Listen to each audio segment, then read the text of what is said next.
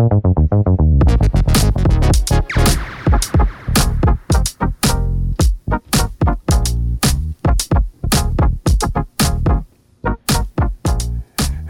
what's going on? Welcome to the show. Paul George, Deacon Adam Conk the Bear in studio. Great to be with you today. Thanks for listening in on the radio or on the podcast, wherever you are, wherever you're walking, staying, listening, driving, wherever the case may be.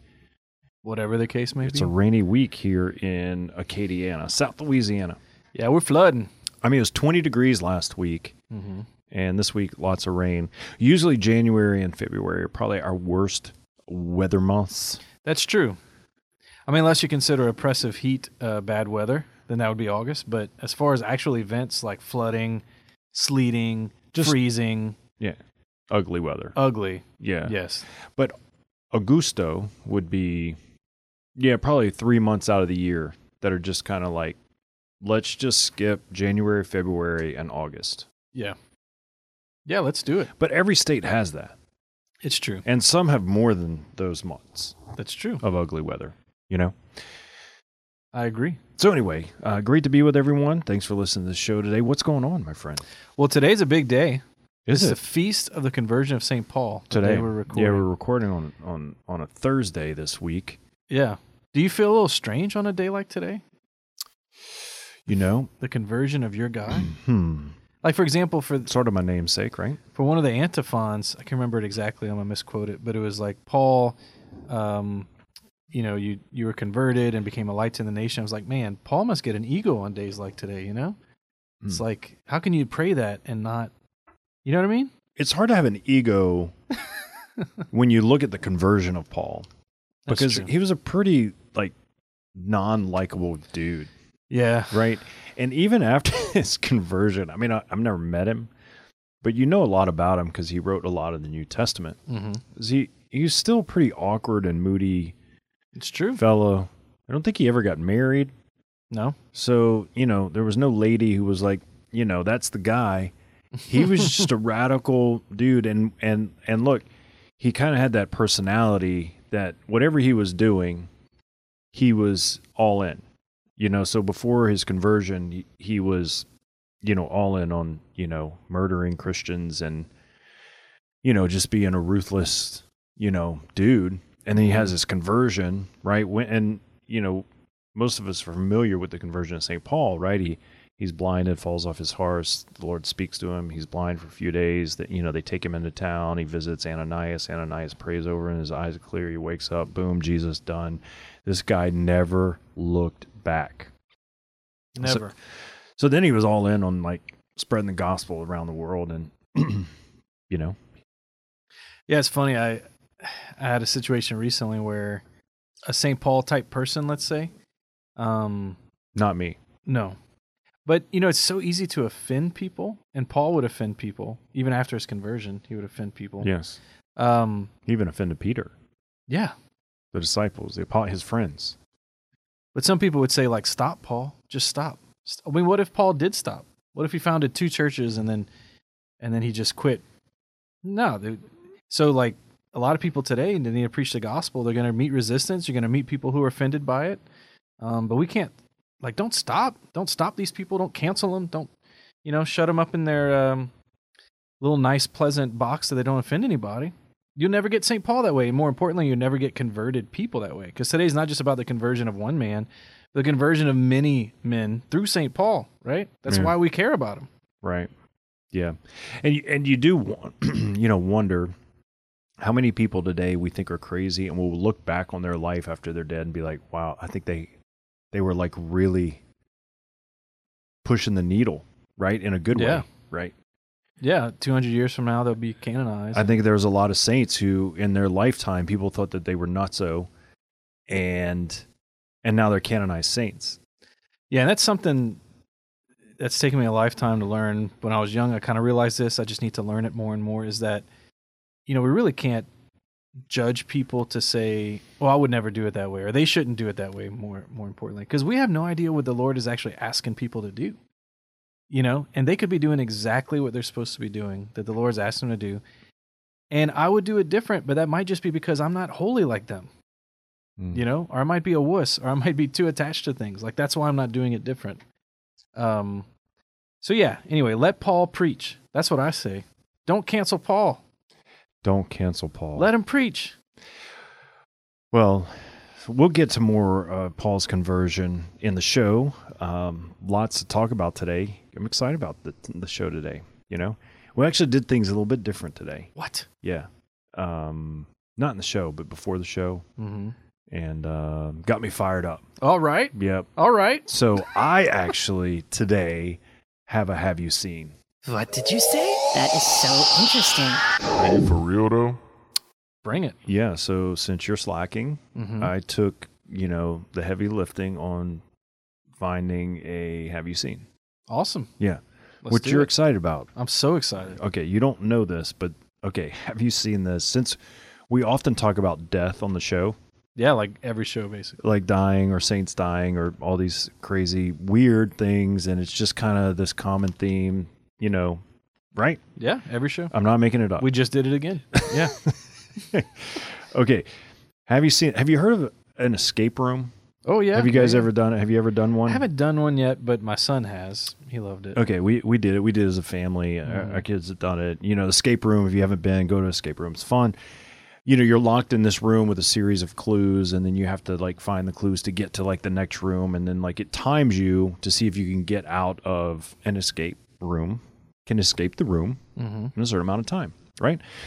So anyway, it's fun and interactive, and it's a very unique experience, and you can laugh and have fun and go with friends and whatever. Did you make it out? We did. Yep. Good for you. Yep. That's a whole nother story, by the way. But anyway, so there's an escape room that started in Spain, Barcelona, and it's the world's smallest escape room. And have you seen this? Mm-mm. Okay. It is an escape room where you're put in a coffin. Mm-mm. Yes. And you're given clues to get out of the coffin by being in the coffin. Okay, so it is this experience of being in the coffin. So these people are laying in the coffin, and then there's these clues that you're given to get out of the coffin. So the escape room is actually the coffin. I don't think I would ever do it. Do you have claustrophobia, or you? I don't think more than normal people, but that sounds terrible to not be able to get out of a coffin. Well, I mean, they're going to let you out. I Right. mean, but it's sort of like this unique experience, Man. Yeah, I don't Yeah. think I would volunteer. I would venture to say about half the people walking on the street would not be put in a coffin escape room. I don't know. Would you do it? Well, there's a couple of advantages to this. One is that it, by laying in a coffin, it gets you sort of acclimated to the fact that you are a mortal being. That's true. There's that. So there's one advantage. Two, it's just kind of fun, apparently. Now, I'm not sure I would do it. Maybe if friends talked me into doing it. Now, they don't lock you. It's not like, if you get panicked, you can't get out. It's not like that. Oh, okay. Like when you go to escape room and you're getting clues, there's someone outside the room who can see everything, and then you could talk to them. There's a microphone or video camera, and be like, "Hey, I'm kind of freaked out. Can you unlock the door and let us out?" Oh, okay. Yeah, you know what I'm saying? Well, that's better. yeah. Yeah. Do you know the liability that would happen if you were literally locked in and couldn't get? So with this, it's yeah. I mean, that there's a way out, but the name of the game is, can you get out? And this reminds me of Christianity itself. It's like the Christian journey is an escape room in a coffin. There's clues that will get you out of it. How is that? Well, because the Lord tells us how to get out of the coffin. Mm-hmm. One day we're going to get out, but we have to actually follow those clues. We have to follow that path. We have to follow Him, and then you get out of the coffin. So really, Christianity is got the same idea. We turn coffins into escape rooms too. Right. That's true. Yeah. It's not your final resting place. It's your escape room. It's interesting. Mm-hmm. Yeah, I think were we talking about last week or week before? Maybe I was looking it up that there were some weird stories about people who were buried alive on accident. Yeah. And they got out. Now I wonder how many people were buried alive and we never knew. They never got out. A lot, I think, back in the day. Today, not so much, but back in the day, yeah. Yeah. So that's something. I don't think we like the experience of being confined, even temporarily, to something that's so close to us. But at the same time, it's something that's very comforting to us when we're confined. Think of like a blanket, or they make these like hug blankets. You've seen these? They're like weighted, so it feels like someone's hugging you or something. I have a weighted blanket. Yeah, weighted blanket. I don't use it, but I've tried it. But can I be completely and totally vulnerable right now? Please. Okay. So they make these sort of teddy bear sized stuffed Mary and Jesuses. Yeah, have you ever seen those? Mm-hmm. They're really cute. Mm-hmm. My kids have had them and whatever. And I kind of took one from one of my kids. It's stuffed Mary. Mary's been sleeping. The stuffed Mary. She's all cute, like little fluffy Mary, with a little veil and everything. Have you ever seen this? Yeah. They're probably it's like about a foot. Yeah. She's been sleeping in bed. Nice. She's so comfortable. But it's kind of like, can I even be really weirder? Let's do it. Like in the middle of the night, like I don't sleep real heavy, but in the middle of the night, I'll feel a little stuffed Mary in the bed. That's awesome. And I'll say a Hail Mary. Mm-hmm. So I don't know how many Hail Marys I say throughout the night, but it's more than I ever have before in the middle of the night. Now that's good and bad because it's obviously I'm not sleeping hard enough, like deep enough. But if you're going to be awake, you might as well be praying. Yeah. That's awesome. But speaking of these coffins and the escape room, here it is what's interesting.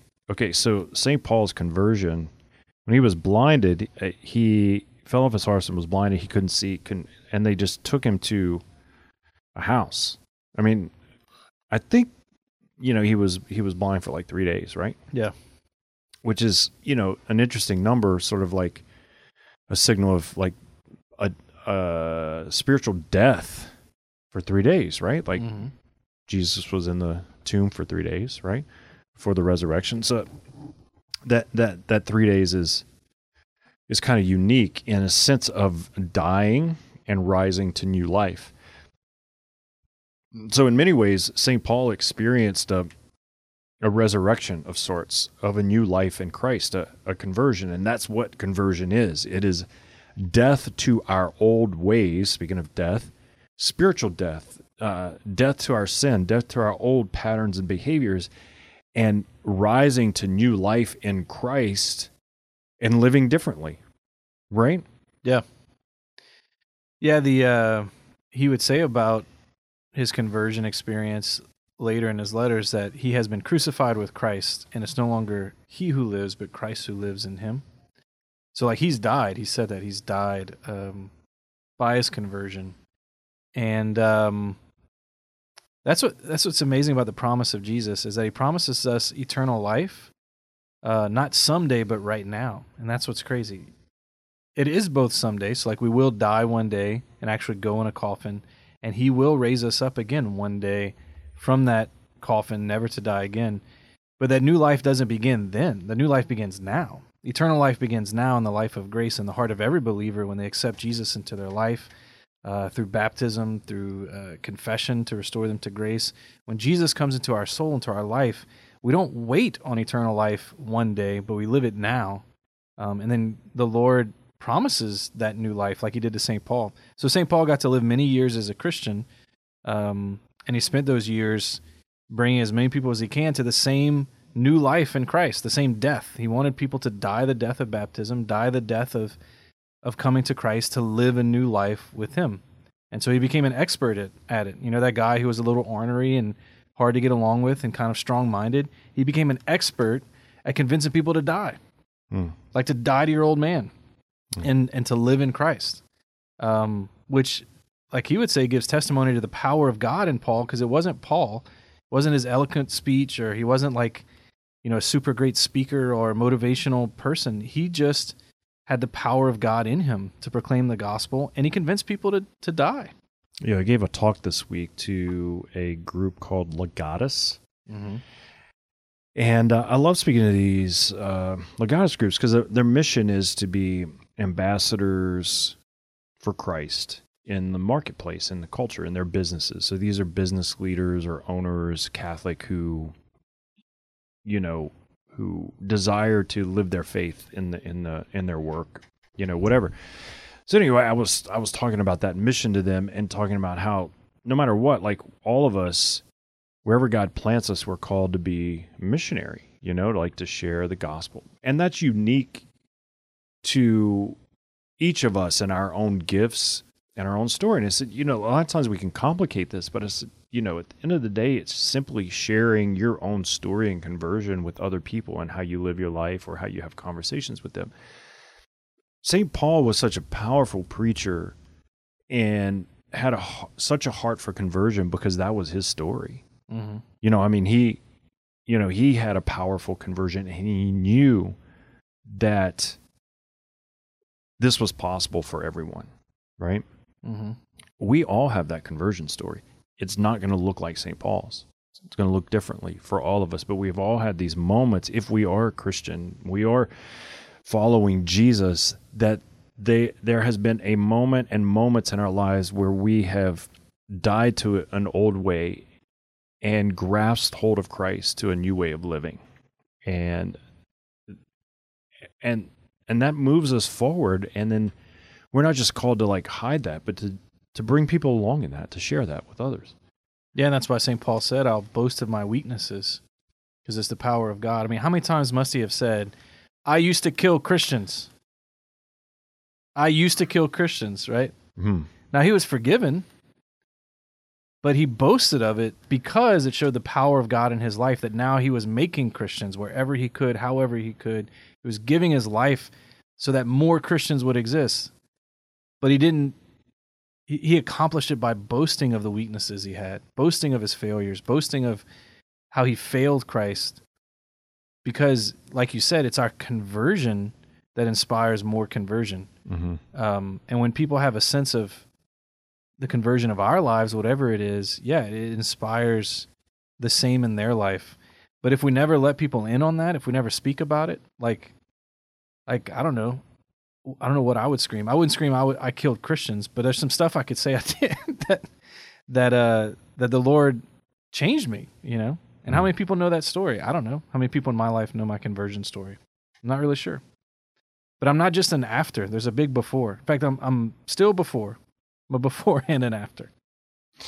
Have you ever killed a Christian? No. No, never. Mm-hmm. Done some other stuff.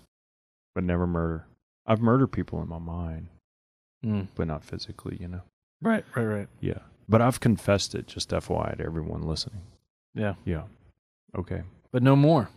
No more. I've turned away from murdering people in my head. Good. Good for you. All right. Speaking of murder, let's take a quick break, and we'll be right back.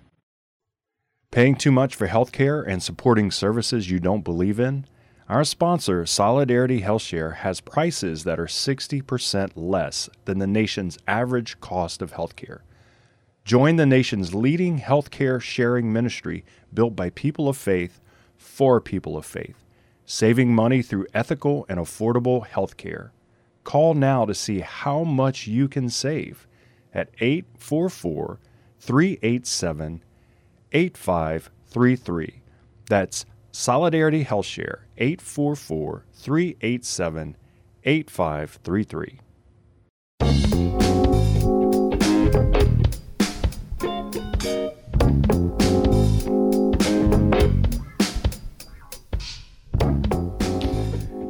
Welcome back to the show. Great to be with you. Thanks for listening in today. Thanks to KLFT Radio here in Acadiana and everyone listening on the podcast, wherever you are. Paul George, Deacon Adam Conk. What's been happening with you, man? Any new news in your life? Well, just doing the family thing, doing the work thing, continuing to grow the kingdom in St. Martinville. You got a lot of things going on, man. Yeah, y'all are starting a school in St. Martinville. So if you live in that area, you want to know more about it, just contact Deacon Adam.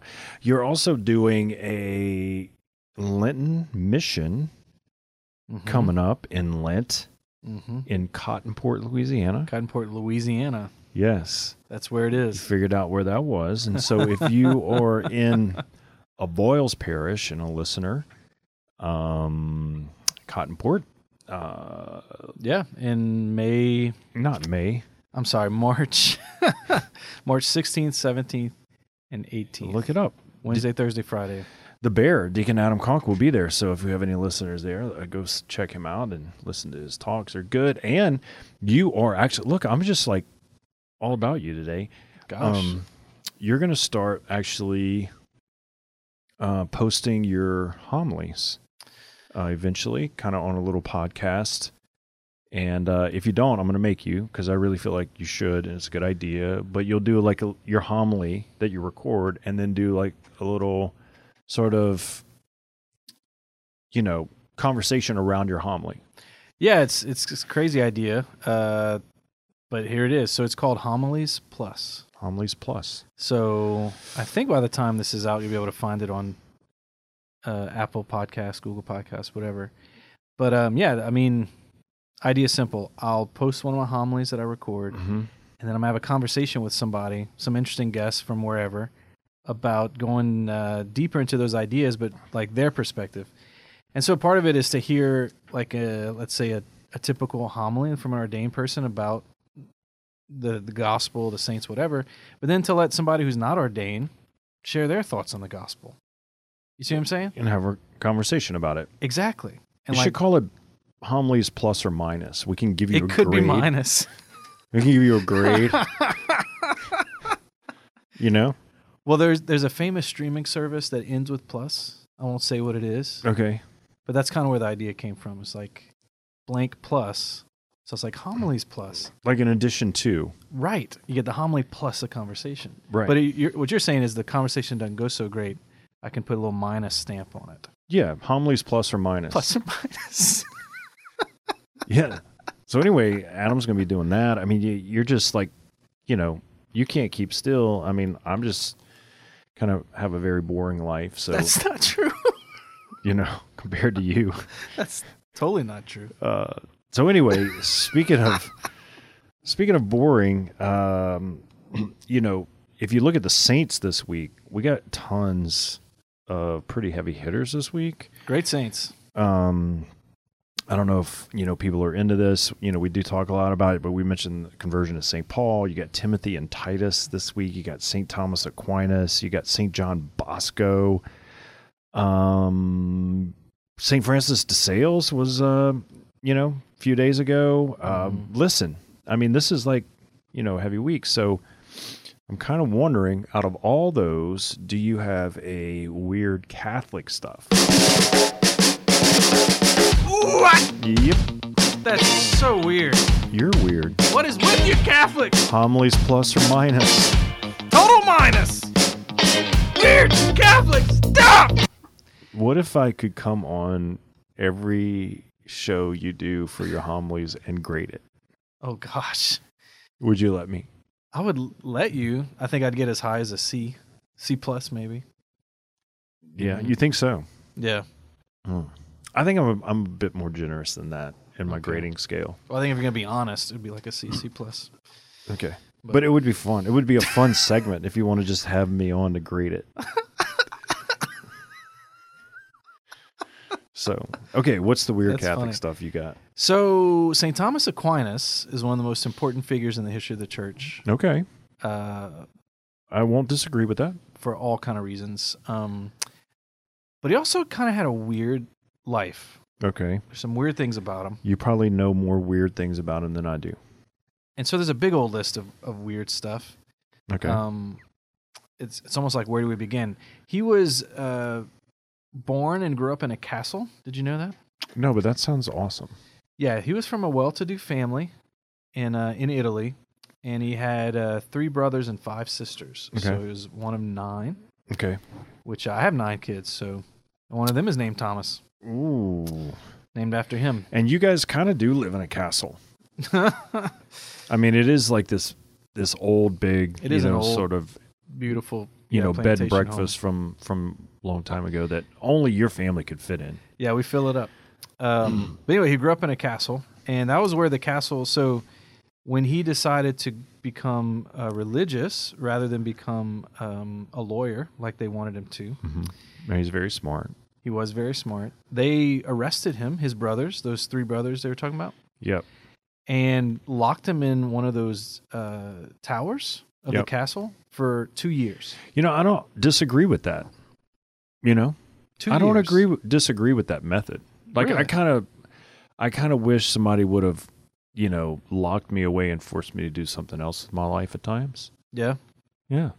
It's sort of like, hey, go in that room, have a conversion. Think about what you're going to do. Well, it was kind of the opposite with these guys, that they wanted him to not have a conversion. Mm-hmm. You know what I'm saying? Yeah, no, I'm just making a point. But if Like, somebody had done that for you, yeah. maybe they are good brothers. You know, they're just misguided. Well, to try to convince him to not go the religious route, they sent in prostitutes into the room. Really? Yeah, to try to That's convince not a good him. idea. Yeah, he was a teenager at the time. And anyway, that's when the angel appeared to St. Thomas Aquinas, that famous apparition he had, and gave him a belt. Have you heard about this? His Chastity or belt? like a cincture, really a rope. And they said, look, put this around you and you'll never be tempted in the flesh. And so from that day forward, it said he never had a temptation against chastity. Man. I mean, I think every young man should pray intercession of St. Thomas Aquinas. Yeah. Right? Like, Yeah. if you're struggling with chastity or lust. I've never heard that story, actually. Yeah. Yeah. So that was wild. All right. He was. So an angel appeared to him at a young age. Mhm. He was afraid of storms, like bad, since he was a toddler. Is there anything you're deathly afraid of? Plane crashes, I think, is the closest. You have a phobia? When I get on planes, I think I'm going to die, like every time. Yeah, but see, here's the thing, and I don't disagree with that either, is that, planes are man-made, but storms are, like, natural, God-made, so, like, is there anything God-made that you're afraid of? Because Tornadoes. man-made stuff is like, I am actually putting myself in this life-threatening metal tube in the middle of the air. I'm choosing to do that. Yeah. Tornadoes. Tornadoes, yeah. Okay. Well, the reason St. Thomas Aquinas was afraid of storms, when he was a toddler, his infant sister was killed by lightning Aw, while she was taking a nap in the same room as little Thomas was. that's horrible. Yes. And so later in life, St. Thomas always had a relic of St. Agnes, who was an early church martyr, You're always the bearer of great news. and prayed for her protection during storms. So, like, anytime a storm would hit, he'd, like, grab his relic of St. Agnes and start praying, It's so interesting, like, not to sort of like psychoanalyze the situation, is that, he experienced childhood trauma. I mean, that's a traumatic experience. And no matter what, through his whole life, there was a certain wound that was there. When when a storm was coming, whether it was probably a scary storm or just a small storm, it tapped into this, this history of origin in his own heart and soul, Now, the beauty of him is that he leaned into the saints, into Jesus in the midst of that fear, and that's what we're called to. But we all have scars and wounds, right? Yeah. I mean, you talked about that earlier with your Mother Mary pillow. Yeah. He had the same thing with a St. Agnes relic, where when he was, he just grabbed it. Yeah. Maybe that's it. Maybe that's it. I mean, I think, like so often, and to the point of tying it all together with the conversion of St. Paul. St. Paul talked in Scripture about having this thorn in his side, right, that he couldn't get rid of. And there's been so many theologians that have debated about what is that thorn, like what is the thorn in his side, because he never names it, right? But we know it's a burden, maybe a pattern of behavior, a wound, or whatever that he just could not ever get rid of in his life. It could have been his attitude. It could have been like just certain things that he couldn't change, right? That in the human condition, that we're frail and broken, that we're not made perfect till after death, right? And we enter into eternal life, that we all have that sort of baggage and imperfection. And we can go two ways with that. Like, we can live that out and just wreck our lives more than they already are. Or we can do as St. Paul and St. Thomas Aquinas did and take that wound and that brokenness and lean into Jesus and allow his grace to move us forward, even though we're afraid, or we're broken, right? Those are our two options. And you see it active in the world. I mean, you have wounds, I have wounds, we have brokenness, I have brokenness, they have like, which direction do we go? And the conversion that's why we say as Catholics that we're sort of in this ongoing process of conversion, this deeper movement towards Jesus and Jesus in our hearts, because conversion is ongoing. We're constantly growing and turning away from an old way of life, Yeah. So maybe we should grab some kind of holy object, and when we feel that wound, we just grab the object. Yeah, I mean, grab a rosary, pray it, grab a relic. I mean, if you have one. Yeah, just grab one. A scapular. They're not magic. What it does is it reminds you of the presence of God. And so then you can lean into the presence of God and His grace, right? That's why we go to adoration, or we pray, we read scripture, we go, obviously, Mass. Like, all those things are constant reminders that God is present, that He's here, that He's active. And we feel like, if you are listening, you like, oftentimes in your life, you just feel in the moment like something welling up that just, maybe it's worry or anxiety, or like this wound or this hurt, a storm's coming, and it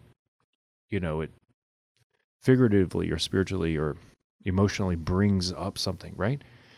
Just to surrender that to Jesus, to lean in, I mean, I think we need to let go of this sort of longing that we're going to have it all together one day. Yeah. That we're going to be perfect. And I don't know, people who come across that way, they probably need to be reminded that they don't need to come across that way. It's true. Well, we could spend half of our life trying to have it all together, and then the other half trying to convince people we have it all together. And then that just keeps us way too busy to actually pray or grow or become the people God actually wants us to be. Mm-hmm. That's right. Yeah.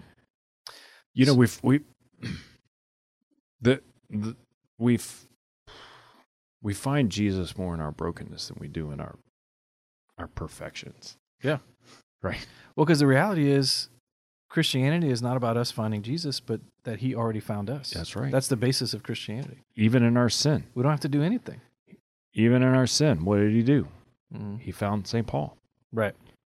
Right? A couple more weird things about Thomas. He had horrible handwriting, so much that when they found his handwritten notes throughout history, there's a term just for his handwriting called littera inintelligibilis, which is Latin for literally unintelligible. Well, that, I'm going to have to throw this out there and say that we might be related. It'll give you hope, man. Because you too can be a canonized ask saint. any of my people in my family, like any of my handwriting, they're just like, I can't read that. And so they've had to interpret. I think only my kids, my wife can read my handwriting, no one else. They've just learned to be like, oh, that word is this, because we've just know the letters look different. Literally unintelligible. Yeah. Now, what's crazy for St. Thomas Aquinas, which I can't relate to, is that he was extremely intelligent human. Yes. Quite. So, I mean, he, for having bad handwriting, he was really, really intelligent and was a writer. Well, the way he would write his stuff, and maybe you should get into this, is he would have 2 or 3 secretaries at once. Oh, that's what I was thinking. Yeah. So he'd be like, I'm going to talk to you for a bit, then I'm going to talk to you, then I'm going to talk to you, and they're all writing 3 different things. Just write it down. Yeah. Now, did he take some of his wealth with him to pay for these secretaries to do his writing? Because, like, good question. I don't know, last I checked, it's kind of like a thing, He couldn't, because he had to run away from home. So remember that captivity I was telling you about? Yeah. It didn't end well. It ended with him escaping and never coming back. And so, no, he couldn't bring his family's wealth with him to the Dominicans. Really? Right. But by that point, the Dominicans had become active in the university. So, like, Thomas taught at the University of Paris, the Sorbonne. And by that point, like, there were secretaries for the Dominicans. Oh, so maybe to get free secretaries, I can join a religious order, is what you're saying? Yeah, or teach at university. Yeah. It's true. That's good. Yeah. So last weird thing is how he died. So a lot of saints have, like, glorious death stories. Maybe they were martyred. So, for example, earlier this week, St. Vincent of Saragossa. They tortured him every kind of way, and it didn't. Then he finally died. But harrowing story, Now, is this the show mom going to like this story? Yeah. Okay. Some saints were not martyred, but just have beautiful death stories, like Saint Therese of Lisieux, for example, who on her deathbed was surrounded by her sisters, and it's just a beautiful moment. You have all kind of examples like that. Well, St. Thomas is none of that. So he's riding in the dark on a donkey. He's not martyred. He doesn't have this beautiful deathbed, appearance of Jesus. Nope.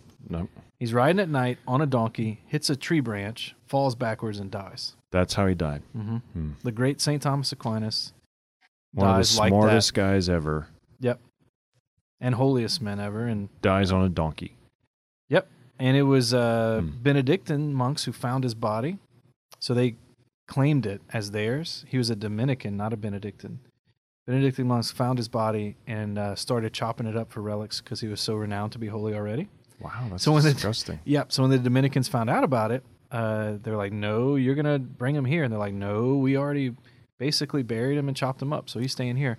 So that's why he's buried in Toulouse, France, near where he died, at a Benedictine ran place. So, I mean, to me, it seems like that would be like the Hatfield and McCoys. Like the Dominicans and the Benedictines should still be at war over this. Well, like that's pretty like drawing the line in the sand type action. Yeah. I mean, after St. Dominic, St. Thomas Aquinas is the most famous Dominican person. Maybe even more than St. Dominic. Yeah, maybe even more known, yeah. And he's at a Benedictine place. And so that's some weird stuff about St. Thomas Aquinas. However, St. Thomas Aquinas, I mean, he forever changed the way we teach theology that impacted all of Christianity. Remember, this was before the split. The Protestant revolt in the 1500s. So St. Thomas died in like 1224. So the impact of how theology and the faith was taught throughout the world still impacts all of Christianity. I mean, every time someone speaks about anything, they're probably saying something that St. Thomas Aquinas said or commented on, because he commented on it all, from the Trinity to sin to the sacraments to salvation, you name it. St. Thomas Aquinas is known as the universal doctor of the church. He's the teacher. He's a universal teacher of the church. So anyway, happy feast of St. Thomas Aquinas, man. Yeah, I mean, and wow, I just hope I don't die on a donkey. Well, don't ride him at night. Well, I mean, okay. Or duck if you do. Thanks. Okay, all right. Well, let's take a quick break, and we'll be right back. Paying too much for healthcare and supporting services you don't believe in? Our sponsor, Solidarity HealthShare, has prices that are 60% less than the nation's average cost of healthcare. Join the nation's leading healthcare sharing ministry built by people of faith for people of faith, saving money through ethical and affordable healthcare. Call now to see how much you can save at 844-387-8533.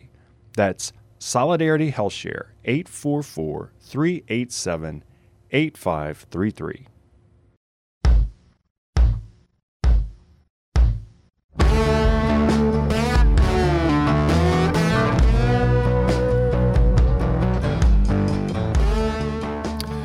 Welcome back to the show. Great to be with you. Deacon Adam Conk, Paul George in studio. Just rocking along. Yeah. You've been busy lately. Been praying for you. Oh, thanks. You've been busy too. Yeah, but, not as exciting as you. I mean, you got some stuff going on, I mean, you're still young and energetic compared to me. Am I? Yeah. You got a whole 10 years of, just amazing stuff ahead of you. I'm on my way out the door. I just want everyone to know Paul is not fading ill. into the background. He's not been diagnosed with anything. No, it's no, just kind of where Paul's at right now. It's just, not you don't have to be concerned. He's okay. Yeah, I'm on my retirement tour. It's interesting when we're talking about all this talk about St. Thomas Aquinas, and I thought it was cool that we brought up sort of this childhood sort of trauma and wound that he had. And St. Paul talked about a thorn in his side, and he has this massive conversion, as we talk about his conversion this week. And is basically, blind for 3 days and then receives a sight, the sign of spiritual new life in his life, And the gospel this Sunday, which, maybe you'll have a homily on or not. I don't know when you're going to start posting your shows, but I can't wait. Right? Homilies plus minus. Or minus. Is from Mark chapter 1, verse 21 through 28. Anyway, this is sort of Jesus at the front end of his ministry. He's in the synagogue, and, someone starts yelling out, this possessed man, what do you have to do with us, Jesus of Nazareth? And he rebukes the spirit.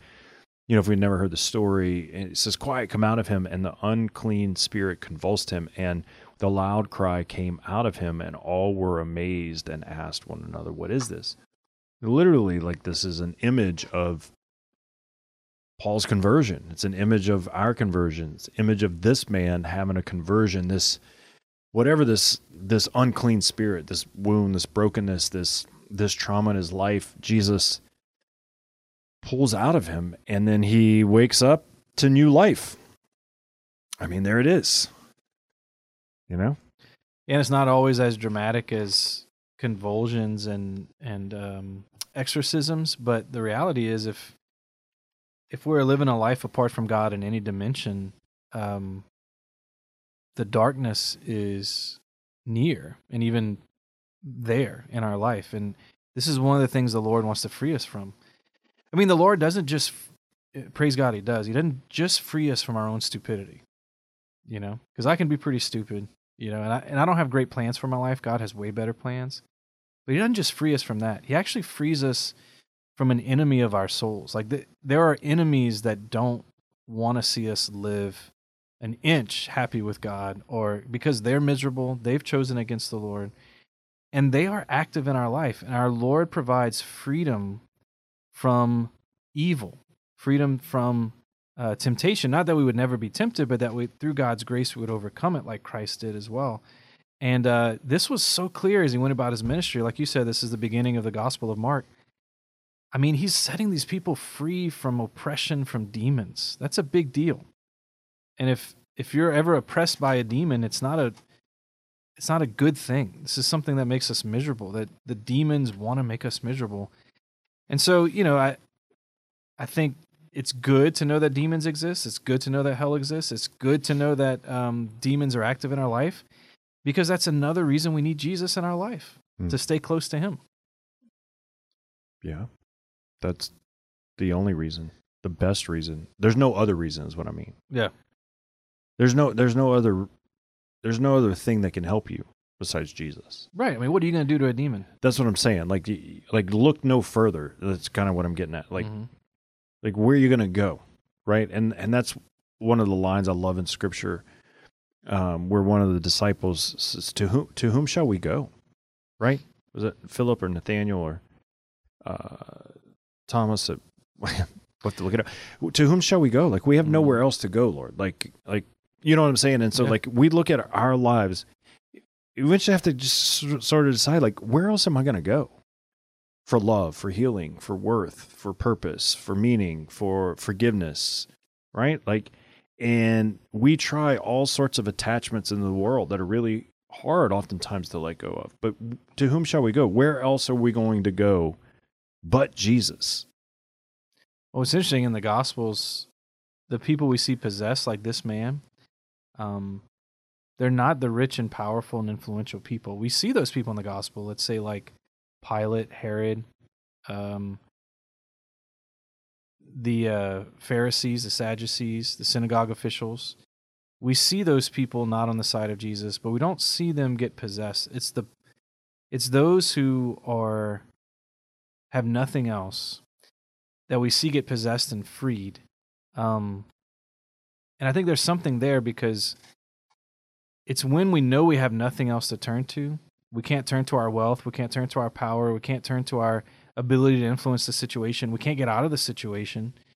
It's there that we find the power of Jesus, who sets us free from our greatest enemy, which is sin, death, evil, darkness. Mm-hmm. And those Pharisees who have things to run to, they have power, they have influence, they have money, they have a good reputation, let's say, they have no idea how they're doing the work of the enemy and the evil one. They have no idea how miserable they are. Mhm. They have no clue. And so instead of seeking Jesus, they actually seek to kill him, and they do. It's those that literally have nowhere to run to. They don't know they don't have enough power or money or influence to make their lives better. The only thing they have is Jesus. That's who we see get freed from the enemy. That's right. And if you were giving your homily right now, I'd give you a plus. Oh, Speaking of pluses, C+? let's do a 6-pack of questions.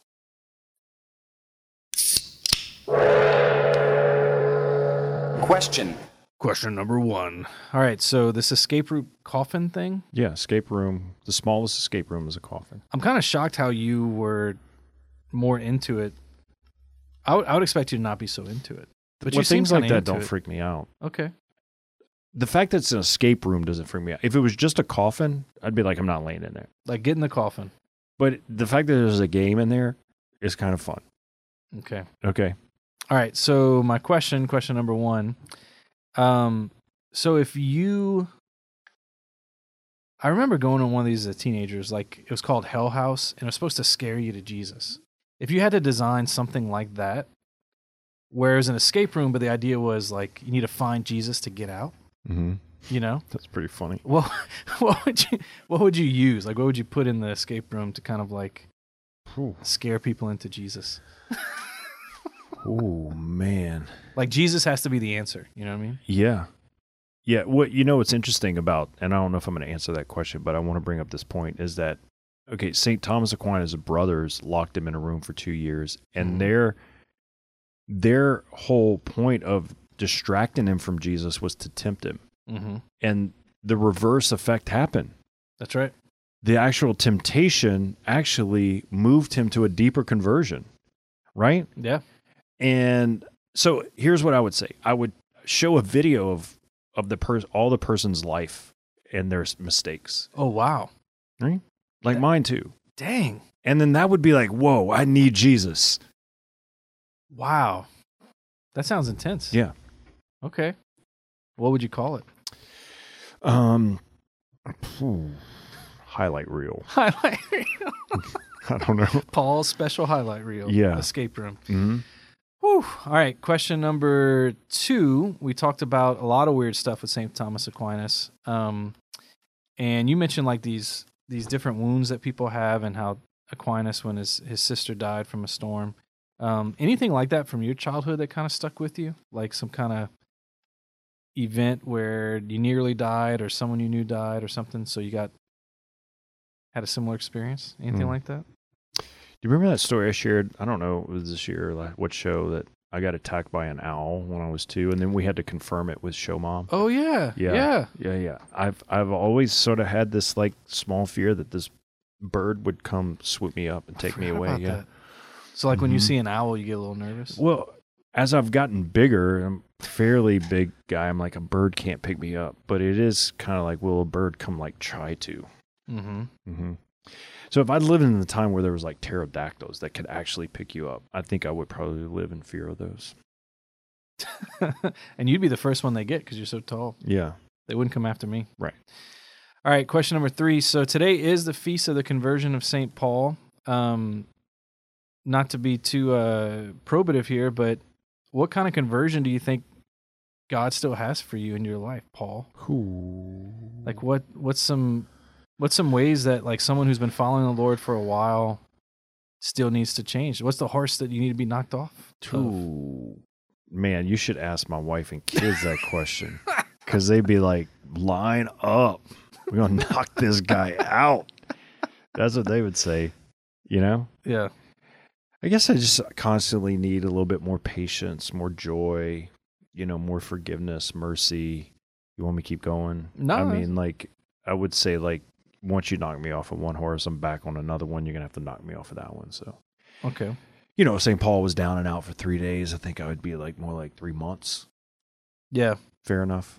Man, that sounds good actually. Yeah. Knock me off a horse, I'll chill for 3 months and come back a new man. 3-month retreat. How's that sound? You should do it. The Paul George highlight reel 3-month retreat. Yep. All right, question number 4. So in the gospel this coming Sunday, there's a man in the synagogue who was possessed by a demon who was exorcised by our Lord. I know you've seen some things in your life as far as, let's say, that kind of situation happening maybe. So tell me about like the craziest thing you've seen in interacting with somebody with demonic oppression or like some kind of scene like today's gospel. You ever seen anything like that? I've seen a couple. Yeah, I don't know if. Yeah, I don't. Yes. Mm-hmm. Yes, I have actually. Okay. Yeah. We don't have to say names. No, Were you in no a synagogue? names. But yeah, good thing there was a priest there. I could just say that like exorcisms and demons are real. Plain and simple. I haven't seen it a lot, but you see it once, you're just like, okay, I'm good. Mm-hmm. A matter of fact, like answer your first question and be like, okay, instead of the video thing for conversion, just a demon. Like a demon would actually have the adverse effect on someone and be like, okay, I need Jesus. I don't want that in my life. Mm-hmm. Okay. All right, question number 6, kind of related to that. So I'm sure you met a lot of people like I have that get really nervous about demons and the demonic stuff, and it's kind of a heavy thing on their mind, like kind of all the time. Yeah. So it's good to be aware of it, but there is a possibility of overdoing our attention to the demonic in ways that it doesn't deserve. So how do you help someone who's maybe a little towards that end of like paying a little too much of their real estate in their mind towards demons and the influence of the devil and that kind of stuff? Well, we can over spiritualize a lot of things that maybe is emotional or physical or whatever. I mean, not that demons and Satan's not real, it's true. But I do have a friend who's a lay guy who goes with the exorcists of the diocese to all the exorcisms in his diocese. Mm-hmm. He's a very spiritual guy, and like he is official with the diocese to go with the exorcist. That's a fun gig. Yeah. Pretty intense, and he's got a lot of stories, and we should have him on. Okay. But he made a comment one day. I said, this makes so much sense, and it cracked me up. He said, look, 99% of the calls we get to go somewhere is a squirrel in the attic.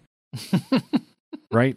Mm-hmm. People hear a noise, and it's a squirrel in the attic, and they think it's a demon. 99%. But he said the 1% that are real, and hear some stories. And so what I would say to that is like, we can over sort of spiritualize and demonize like certain things, and 99% of the time it's not that. It's something else, and so I think good discernment kind of helps us with that, right? The squirrel in the attic. It's a good thing. Yeah, it's a good like thing. That. Mm-hmm. Yep. I like that. Yep. Was that the last question? Yeah, that's question number 6. Man, we flew through those like an owl. Wow, what a conversion! What a show! We were all over the place. All over the place. As always, but I can't wait for your show, Homilies Plus Minus by Deacon Adam Conk, coming to a theater near you. So thanks everyone for listening in on the podcast, on the radio, all our sponsors. Certainly appreciate it, and we'll be back next week. God bless.